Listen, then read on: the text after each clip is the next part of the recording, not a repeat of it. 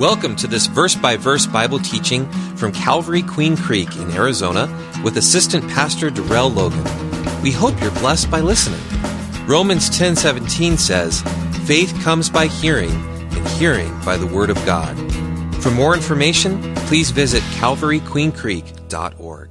So let's go before the Lord in prayer as we get ready to get into Mark chapter 6, verse 45. Father, we thank you once again for allowing us to fellowship with you and to fellowship with each other as brother and sister in Christ.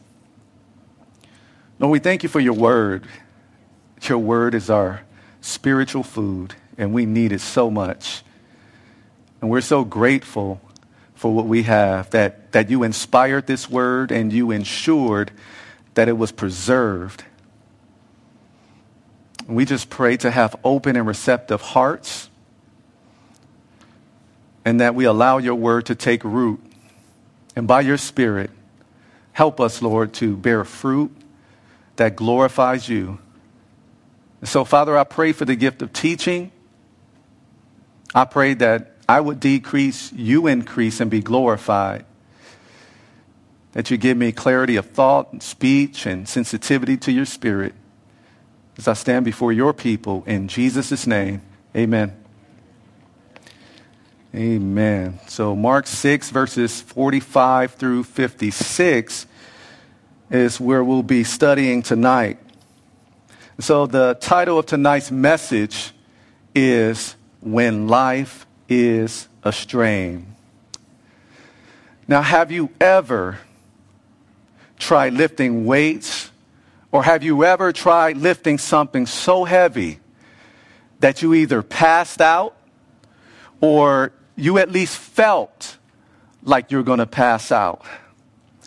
Now, there's some people who strain so hard that an injury occurs, or that person end up extremely tired because of all of their effort into lifting weight that's way too heavy. And there's some of you who maybe can't relate to that. Maybe you can't relate to trying to lift heavy weights because you saw no reason to. But I know many of you can relate to trying to open a simple jar. Maybe it's a jar of jelly, and you have a hard time opening that jar.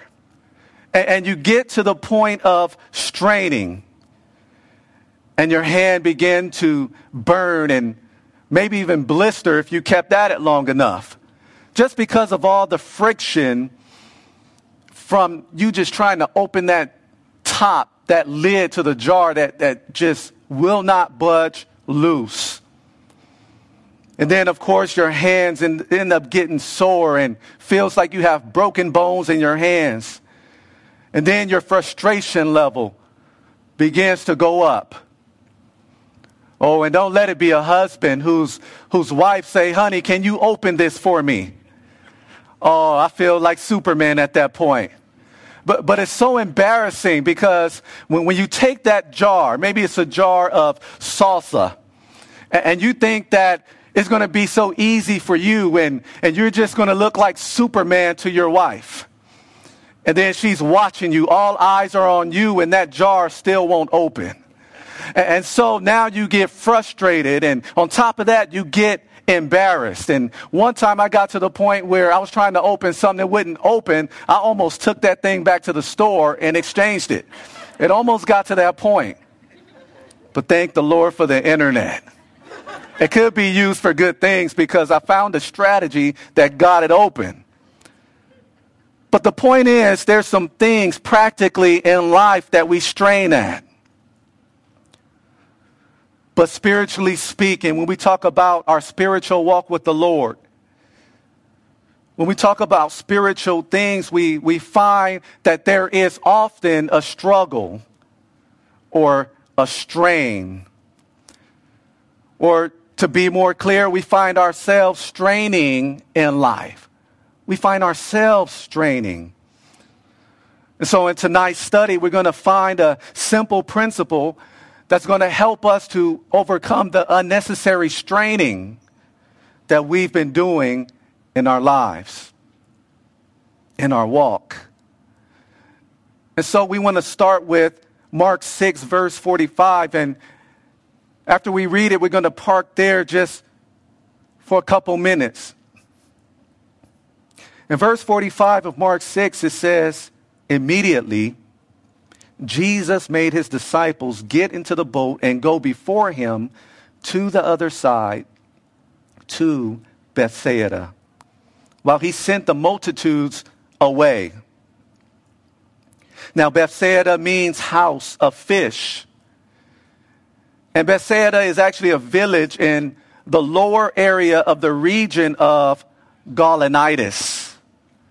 And that's located on the eastern shore of Lake Gennesaret, also known as the Sea of Galilee or the Lake of Galilee. And it's not that far from where the Jordan River empties into the Sea of Galilee. So that's one Bethsaida. But then there's also the Bethsaida of Galilee. And it was a small fishing village located on the western shore of this same Sea of Galilee. And it was in the land of Gennesaret.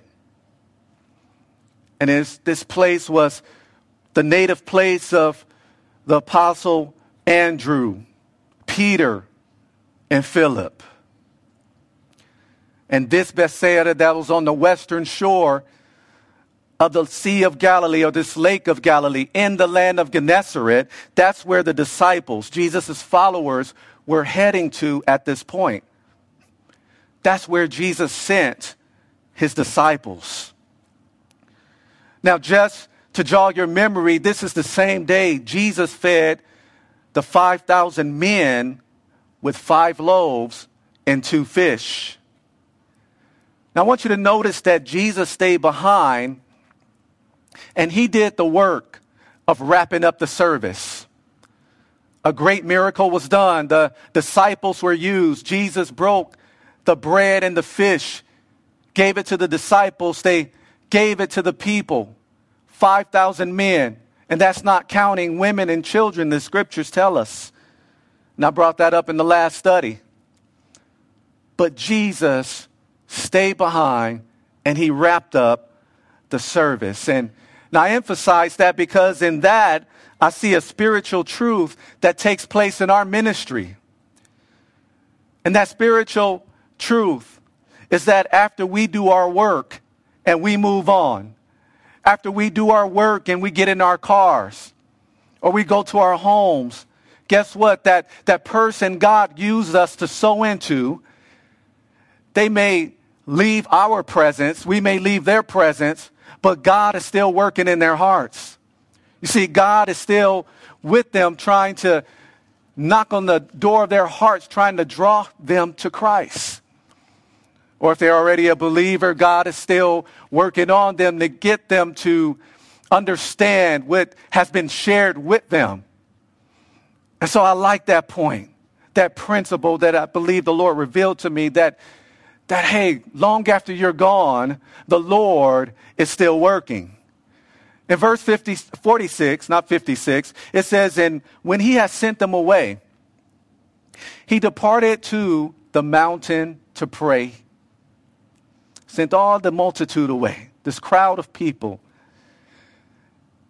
And the reason I like, and I also encourage reading all of the Gospels together when we read about the life of Jesus is because you get these fill in the blanks type of information. And so we get that in John chapter 6, verses 14 and 15. Because there we get additional details about why Jesus sent the disciples ahead and then departed to the mountain by himself to pray. And John chapter 6 tells us that the multitude wanted to forcefully make Jesus a king. Now, he's already King of Kings, Lord of Lords, but it wasn't his time to set up his visible kingdom on the earth. Now, he was coming the first time as the Lamb of God to be slaughtered, to die for the sins of the world. and to set up a spiritual kingdom that all of us are a part of. We can't see it visibly, but we are a part of the kingdom of heaven. And so he came to set that up the first time. So yes, he is that prophet that Moses spoke about, that he prophesied about. Yes, he is that king, the Messiah. But these people wanted him and thought that he would reign on the earth right now and deliver them from the Romans. But there is going to come an ultimate deliverance, and that's still down the line. And so Jesus knew that this multitude wanted to forcefully make him king. And of course, Jesus saw that coming. But he also understood that these people wanted to make him king because they were more interested in the physical bread that he fed them. They were more interested in the physical needs that he can meet. But Jesus came to do so much more. Because later on in John chapter 6, if you keep reading, Jesus declares that he is that true bread. And he is that bread, of course, who gives spiritual life. He is that bread who allowed his body to be broken for us so that life can be available to all. You see, people are going to get hungry again if they eat that physical bread, physical food. People are going to get hungry again. But when you partake of Jesus by faith, the spiritual life-giving bread, that you'll never starve spiritually again. But now as we see him depart to the mountain to pray, there's something we want to pick up on because Jesus sets the ultimate example for us. Because he is the ultimate perfect man. You see, he is the last Adam. See, the first Adam messed up. He was created with no sin. But eventually he chose to do that. He chose to sin. And now all of us are born with a sin nature. And so God had a plan in place from eternity to send Jesus on a rescue mission. And that's what Jesus did. And now this last Adam, Jesus Christ, the perfect human who did what Adam didn't do, in the sense that he was totally obedient to the will of the Father, he sets a good example for us. And here is where I'm going with this. In looking at his prayer life, how he departed to the mountain to pray. Now remember, he's by himself. It's just him and the Father. Now what's interesting about this prayer time is that he's not praying before the work of the ministry. I'm sure he did that. But this time he is praying after the work of the ministry has been completed. And I just wonder tonight how many of us are used to doing that. I know we're used to holding hands and praying before we start singing, before we go out witnessing, before we start teaching the Word of God, before we go out and help pass out food items to the poor. We're used to praying beforehand, but how many of us, like Jesus, are used to praying afterwards? And so we learn a good example here from the perfect Adam, the last Adam, Jesus Christ. In verse 47, it says, now, when the evening came, the boat was in the middle of the sea. That is the boat that the disciples were in. And Jesus was alone on the land. In John 6:19, it says that they had rowed about 3 to 4 miles at this point of the study. Then the next verse, in Mark 6, in verse 48, it says, then Jesus saw them straining at rowing. He saw them straining at the oars, for the wind was against them. And then back in John 6:18, you can write it down if you don't have time to turn there.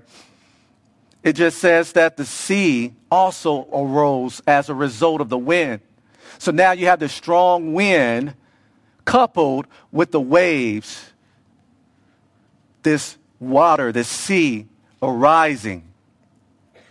But now about the fourth watch of the night, that's between 3 and 6 a.m., Jesus came to them walking on the sea, and he would have passed them by. In other words, Jesus acted as if he intended to pass right by them as they are struggling, as they're straining. He walks on the water and acts like he's about to keep walking. And when they saw him walking on the sea, now here you have verse 49, they supposed it was a ghost, and they cried out. For they all saw him and were troubled. They were, in other words, extremely terrified. But immediately he talked with them and said to them, "Be of good cheer," or "Take courage, it is I, do not be afraid." So as the disciples rowed, the wind was against them because they were heading west. And then you had this wind coming from the west. It was at odds with the disciples and their rowing. The waves tossing this boat around. Then, of course, they see someone coming up to them and don't even know, what is this? Is this a ghost? This is an unusual scene. And so it's no wonder that they will be extremely terrified. And we will be too. This is just not normal. And so here, again, we learn something about Jesus. And between 3 and 6 a.m., we see him walking on the water as his people are straining, as they're struggling. And what we learn about him is that it reveals that there are no problems that our God cannot walk over. Every problem that we can think of, every problem that we're experiencing, it's not a problem that can overtake our God. It's not a problem that our God will sink in. Oh, he walks right over that problem. And this even goes back to the Old Testament, which tells us that Jesus is that same eternal God. Because in Psalm 93:4, it says, "The Lord on high is mightier than the noise of many waters, than the mighty waves of the sea." And we see this expressed in Jesus' life, in this example in our study as he walks on these waves. And it's so important for us to point these things out.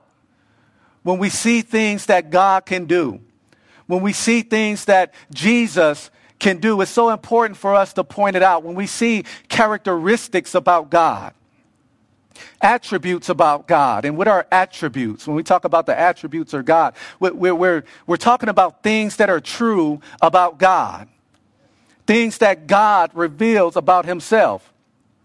For example, we know for a fact that God is love. Why? Because he tells us. So that's an attribute that is true about God. We know that God is gracious and merciful and compassionate. How do we know that? Because it's an attribute that he revealed to us in his word. It is something that is true about God. And so it's important for us to stop every now and then and park when we come to certain verses. And I would even encourage you in your quiet time, as you're reading the word of God, as you're meditating upon the word of God, as you gathering together for a Bible study, when you come across those verses that tell you about the character of God, about the attributes of God, I would encourage you to highlight it or circle it. Do something, write a note next to it.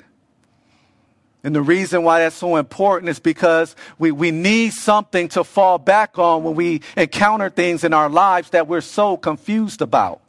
When we come to a point of our lives when we don't feel like we've been forgiven, when we don't feel like we're set free, when we don't feel loved, we can always fall back on the scriptures about what we know about God and say, wait a minute, that is a lie, because my Bible tells me that God loves me. He sent Jesus to die for me while I was yet a sinner.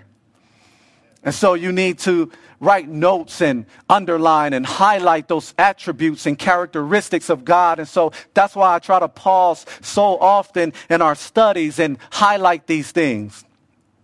And the point I want to emphasize at this point is that there is no problem that our God cannot put under his feet and walk over. In verse 51, just the first part of that verse, it says, then he went up into the boat. I don't know what kind of language I'm speaking, but he went up to the boat to them, and the wind ceased. The wind ceased. Now, there's more. There's more to this, and I want you to turn to Matthew 14. We're going to start at verse 28 because it fills us in on some details.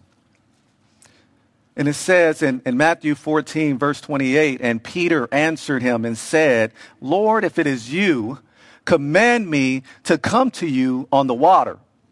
And so Jesus said, come. And when Peter had come down out of the boat, he walked on the water to go to Jesus.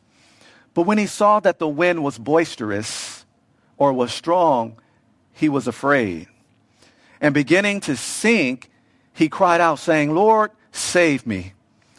And immediately Jesus stretched out his hand and caught him and said to him, O you of little faith, why did you doubt?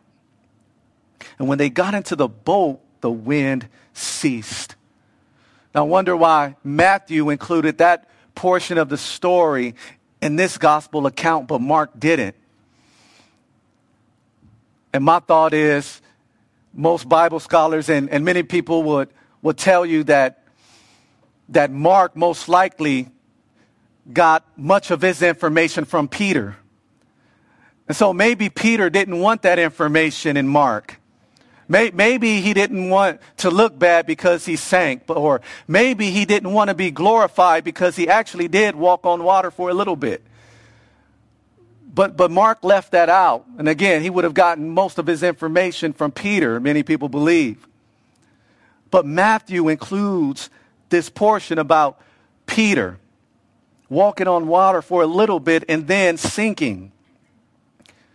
Now people are quick to point out and correctly point out that Peter took his eyes off Jesus and paid more attention to the wind, which caused him to sink. But to Peter's credit, Peter actually stepped out there. Peter actually stepped out of the boat, which is what many of us would have done, which is what none of the other disciples did at that time. Because remaining in the boat for many people is safer than stepping into the water, stepping on those waves. But he's like, Lord, if that's you, tell me to come, and I'm coming. Jesus did it. He came. Nobody else said that but him. So we're so quick to point out his faults, but look at what he did. He did step out in faith, at least for a little bit. And I just want to share with you that there will be people who bash you or disagree with you for daring to have that bold faith of stepping out of your boat, of stepping out of your comfort zone, of gathering here today during this COVID-19 season. Well, people may criticize you. They may say that you are not thoughtful, that you are arrogant for being here, that you're not taking this sickness seriously. No, you love the Lord. And for those who are staying home for good reason, this is not a time to bash anybody who's doing that. Because some people are staying home for good reason, but there are some people who would criticize you for being here. Those who would see you shaking hands during meet and greet.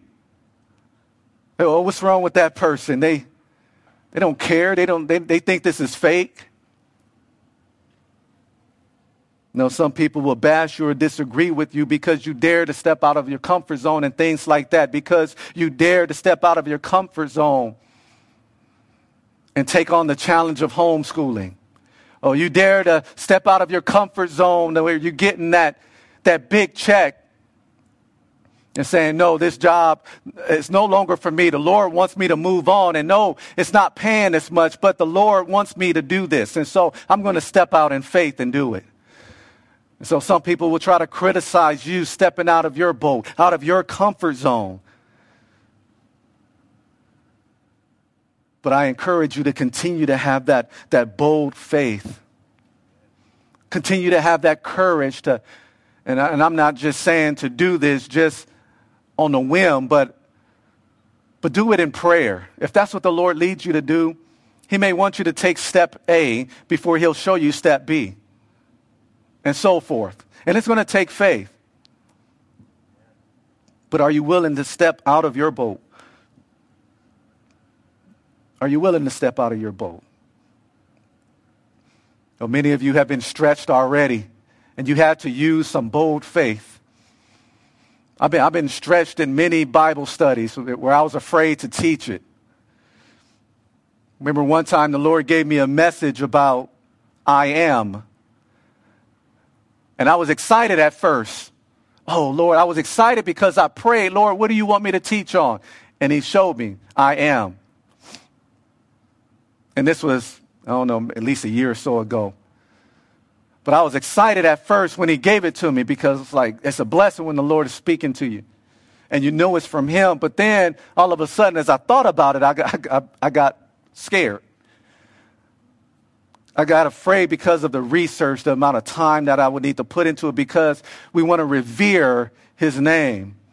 And so I wasn't going to play around with this. And so I went to him again in prayer. Are you sure? But there are times where the Lord will stretch you and you have to step out in faith. And many of you have many testimonies, many praise reports you can share about things like that. And it's such a blessing. The Lord shows you something and then you act on it in faith, in bold faith, stepping out of your boat. And I would venture to say that you do not regret doing that. Let's move on to the second half of verse 51. And it says, and they were greatly amazed in themselves beyond measure, and they marveled, for, Mark 6:52 says, they had not understood about the loaves. They didn't understand about that miracle where Jesus fed the 5,000 men, plus women and children who were there with 5 loaves and 2 fish. They had not understood about the loaves because their heart was hardened. And so they were really amazed in themselves beyond measure and marveled when they saw Jesus walking on the waves. Matthew 14:33 fills us in some more. It says, then those who were in the boat came and worshiped him, saying, truly, you are the Son of God. See, just from those verses alone, we see that they were supposed to have learned something from the miracle of feeding the 5,000 men with 5 loaves of bread and 2 fish. They were supposed to have learned something, these verses imply. And what that tells us is that there is a message in the miracles. There is a message in the miracles. They were supposed to get something from the miracle Jesus did about him, about who he is. And so they didn't totally understand who Jesus is, and they didn't totally understand what he could do. So they marveled when they saw him walking on water because they missed out on what he did on land. With the 5 loaves and the 2 fish, how he multiplied it, because that lesson teaches that there is nothing that is impossible for our God. And so if they would have caught on to that lesson, then they would have still been amazed, but they would have had something else to add on to that lesson, that there is nothing that is impossible for our God. With him, all things are possible, but they missed out on it. For their heart, it says in Mark 6:52, was hardened. But the question I want to throw out there to us tonight is, have we learned anything? Have we learned anything from the way God worked in our lives in the past? Because Jesus expected them to. and they miss some things. Oh, God has been so good to us in our past. We prayed so long for something to happen, and it happened right on time.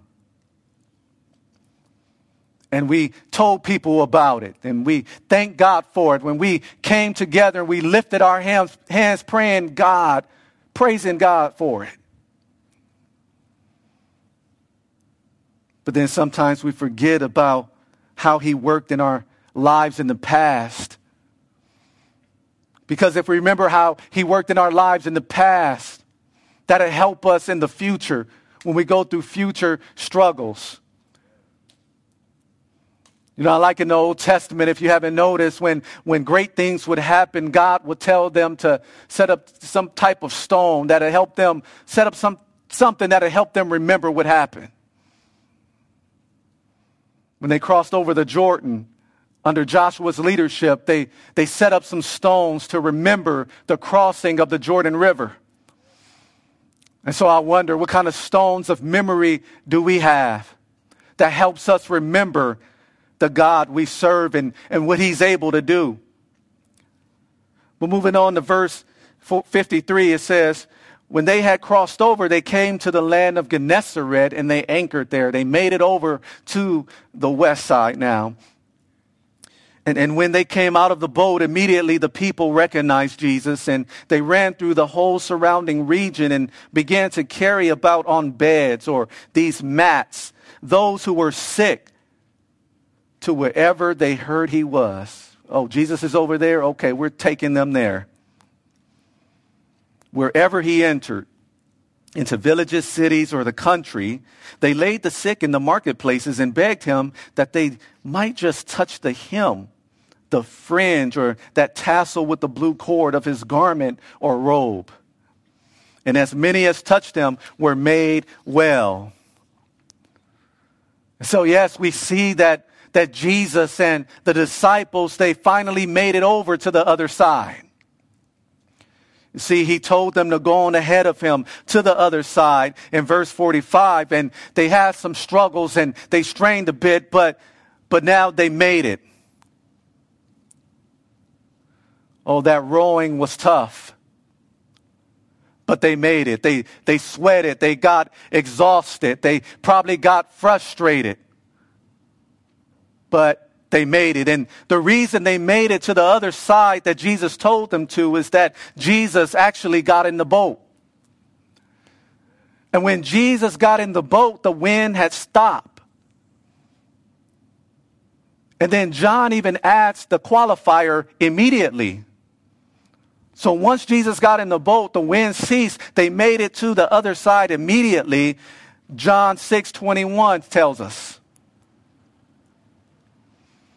Now, many of us in this place, many of us who are online right now, watching the service, joining us for the service, either we are or have strained at some point in our lives. In other words, we have struggled or are struggling at some point in our lives, in our walk with the Lord. You see, many of us have the wind coming at us. We're going one way that the Lord told us to go, and there's some wind coming contrary to the way we're going, and it's making difficult for us to row to our destination in life. Oh, it's hard to row. It's hard to move, and we're sweating and we're toiling and we're becoming frustrated. And we have these winds of financial crisis in our lives. We have the wind of sicknesses and wind of relationship issues coming against us as we're trying to row to our destination in life. Oh, we even have people, believe it or not, rooting against you to make it to your destination. Oh, and even more than that, you have demonic forces attacking you, scheming against you as you're attempting to roll to that other side. And so you're figuring out that in life or in your walk with the Lord, there is a bit or a lot of strain or struggles that's going on. But the question is, have you identified that area in your life that you're straining in? What area, in other words, are you straining in? Have you been straining in? Have you been struggling in? What is that area in your life you've been putting a lot of effort in to the point of exhaustion, to the point of wanting to give up or even faint? Like that person trying to lift all that weight and they strain so much they pretty much faint or almost get there, getting dizzy. So maybe you're getting a little bit dizzy and to the point where you're looking for a shoulder to lean on and it doesn't seem to be a shoulder there. And so you're at the point of just wanting to give up and to stop paddling. But here's the key that I wanted to point out in this lesson, that as they're straining, remember this, they're not going anywhere because they wanted to. Remember, the reason they are in the boat and in the water in the first place is because they are actually doing the will of God. Because if you look at the text in verse 45, Jesus is the one who told them to get in the boat and go. But Lord, now I'm doing your will. I'm in the middle of this sea. I'm in the middle of trying to do your will. And now, Lord, there are some things fighting against me. And so that may be confusing to many of us because you know the will of God in many things just based on reading the word or some things that he spoke personally in your life. And you're on your way there. You're rowing. Things are going well. You're smiling. But then you hit a roadblock. You get a little wind. You get a little waves and water in your boat as you're attempting to do the will of God. And so you get discouraged. And you even begin to question if you heard God correctly or question if you're even doing the right thing. I know, God, this is what your word says. And as I do it, this is all I get. Punch in the face by the wind. Some people even begin to doubt God, their maker. And some of the things that we know to do in the word of God that we're straining in, that we're on our way to, for example, is becoming a loving husband. We know that it's in the word of God to love our wives as Christ loved the church. Oh God, I'm doing that. I'm in the middle of your will, but there's some obstacles in my way. Oh Lord, maybe my wife isn't acting the way I think she should. She's not doing her part, Lord. So, Lord, did I really hear you correctly to love my wife? Oh, you better keep rowing. That is the will of God. Don't you put those oars down. Or maybe somebody is trying to be that Proverbs 31 wife. Oh, you better keep rowing. Keep holding on to those oars. Keep rowing. You're in the middle of doing the will of being a servant in the children's ministry, men's ministry, women's ministry. You're in the middle of in God's will of being that bold witness for him, but you're facing some wind. And you're straining, trying to do the will of God. Lord, I know you want me to be a godly employee and not talk about my boss, but they're getting on my nerves, Lord. You better keep them oars in your hand. You know that's the will of God for you to be a loving and a godly employee. Or even if you're a boss, you're to treat your employees with love and respect. Of course, we all need to get our work done. Oh, Lord, but I'm facing challenges. I know this is your will for me to love my enemies, but I'm straining at that. I'm having a hard time doing it.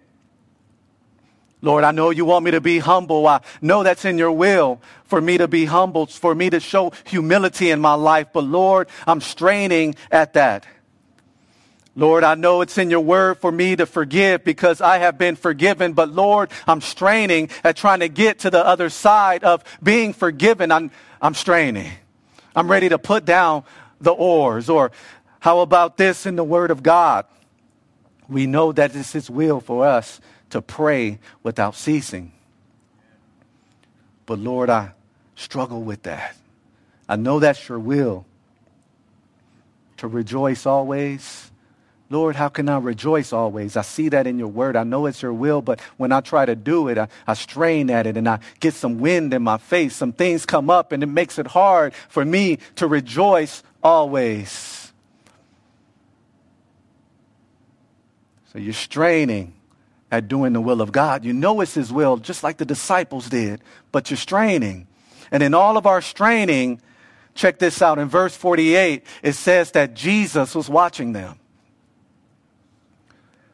So what does that tell us? That when we're straining, as we're struggling to do the will of God in our lives, God is watching. He has not lost sight of you. God has not lost sight of us.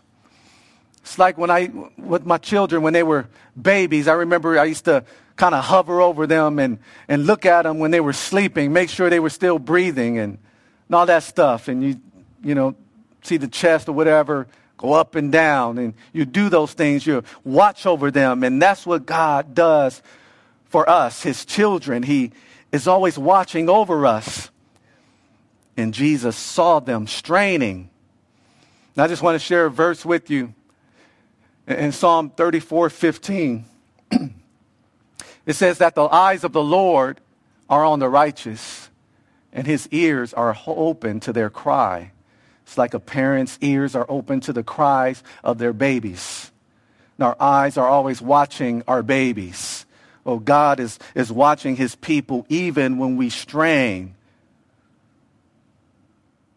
Straining at life, straining at doing the will of God. And as the worship team comes up, to those of you who are straining in your attempt to do the will of God in your life, the only question I want to pose to you, the only question I want to pose to myself is, did you let Jesus in the boat? Oh, as we strain at doing his will, know what his will is, are we letting him in the boat? You see, in John 6:21, the first part says that they willingly received him into the boat. Willingly. So is Jesus, is he in our boat? Because maybe that's the reason we're straining so much. Oh, Lord, I know you want me to love my neighbor, but they're so hard to love, and you're straining at it. Why? Because you didn't let them in your boat. Oh, God, I know I'm supposed to forgive 70 times 7, which means that there is no limit. My brother offends me. But Lord, I'm straining right now. Why? Because Jesus, maybe you're not letting him in the picture. You're not letting him in the boat. Oh, God, I know I'm supposed to pray for people who hurt me, who offend me, but when I start praying for them, I can't do it. I'm straining at it, and I want to put those oars down. Why? Because you haven't allowed Jesus to be in the boat to help you to love the way he wants you to love. And I say this to myself too. So is Jesus in your boat? See, God wants to be in the boat of our lives, in the boat of our situations. He wants to go just from observing us to watching us to actually helping us. But are we willing to let him in? That's the question. Because when they let Jesus in, they got to their destination immediately. When God shows you what his will is for your life, what he wants you to do, you let him in the picture. You let him equip you. You let him be the navigator, and you're going to get to your destination. Because it's his perfect will for you. If he called you to it, he'll help you do it. And I've said that before. Let's pray as we get ready for communion. Father, we thank you. We thank you for sending Jesus to be our great example, that as we've seen in the scripture. We thank you, Father, for loving us so much that you sent your only begotten Son, your unique Son. And he gave his body to be broken for us.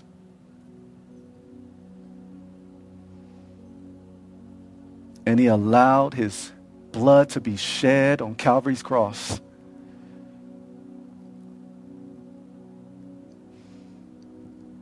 Because in order for our sins to be forgiven, there had to be a perfect sacrifice.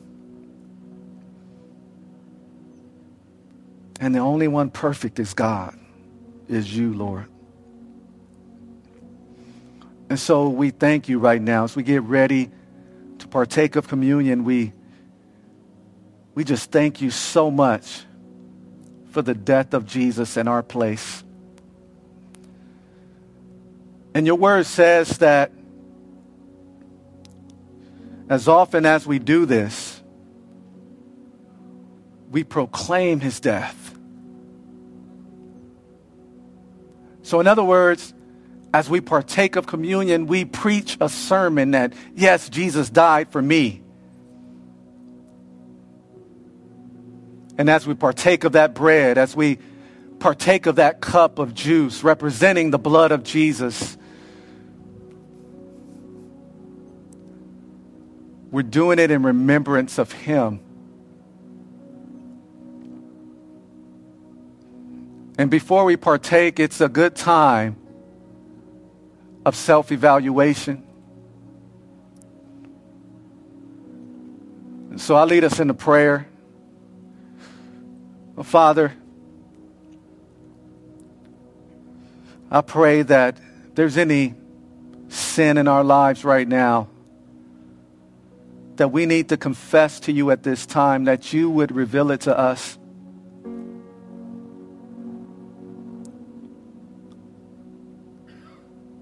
And even right now, Father, we ask for forgiveness about or for those sins that we're not aware of. And we thank you, Lord, for forgiving us.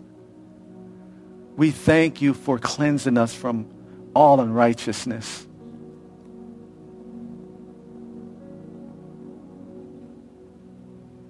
Now, Father, before we partake,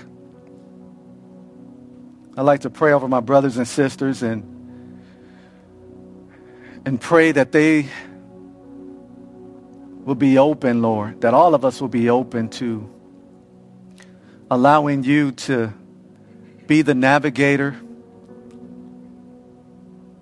allowing you to take control, to get in our boat and to help us to do those things you called us to do, to help us to overcome those bad circumstances that we may be experiencing, Lord. And may you bless them this week. May you use them this week for your glory. In Jesus' name, amen. Thank you for listening to this teaching from God's Word. If you have any questions, would like to request prayer, or want more information about our church and how you can experience the love and hope of Jesus Christ in your life, please visit calvaryqueencreek.org.